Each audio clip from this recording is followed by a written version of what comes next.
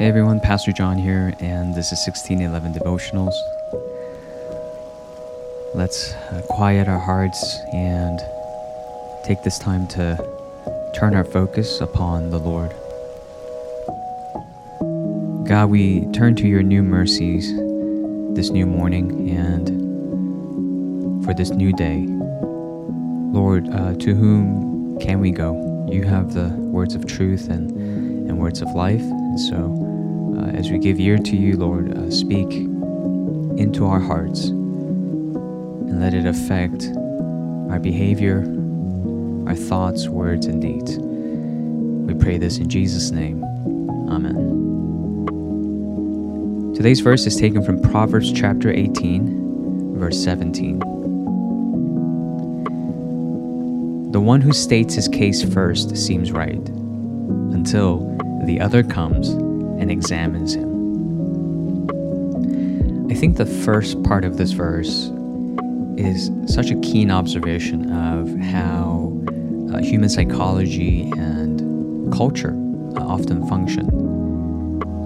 When there is this opinion that's first stated, our tendency is to trust that immediate statement or that opinion immediately, and it can seem right. And why is that? Well, one natural answer is because that's the only one we've heard. We haven't given it sufficient time to be weighed against other views and other opinions. So what comes to us first seems right because when it's the first thing stated, it's the only thing that's stated. But the second half of this verse is where godly wisdom comes in.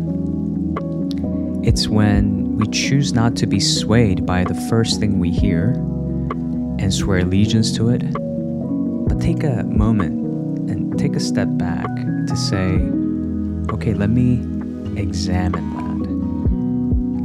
And what does that word examine mean? For one, it does mean weighing it against other viewpoints.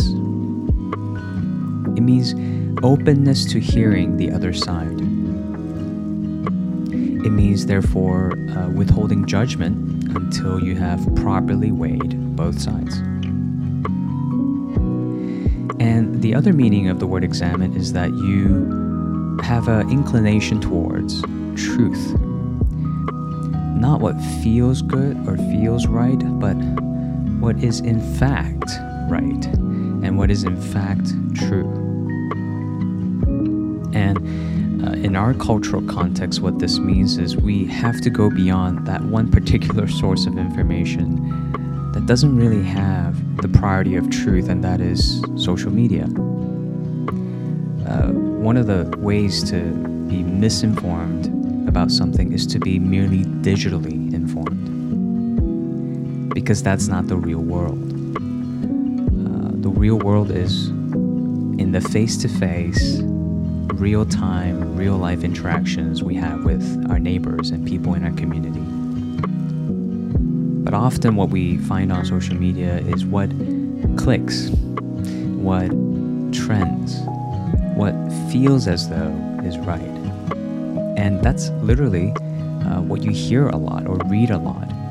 People saying, I feel like, or I feel as though, but not so much, here are the facts, here are the numbers, here's the evidence, here's the truth.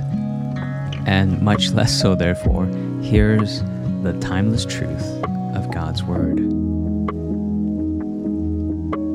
Be willing, therefore, to examine things in your culture.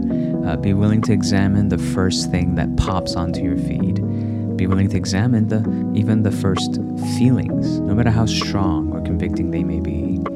Examine those feelings, and most importantly, examine them before the Lord, who is the source of all truth, the basis for any truth, and who can guide us into all truth. Let's ask God for this wisdom, not just for today, and not just for this tumultuous season, but for all the days of our lives. Let's pray. Our Heavenly Father, we confess to you that we are so easily swayed by the first things we hear, and we like to follow our feelings more than following your truth. God, we ask for, therefore, your wisdom that can ground us and put us on your path towards your truth, even if it may cause discomfort, even if it may cause us to go against a cultural current.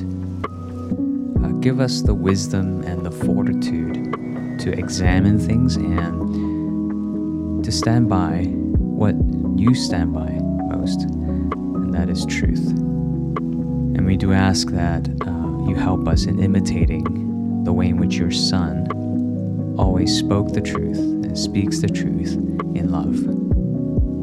So we ask all this in His name. Amen.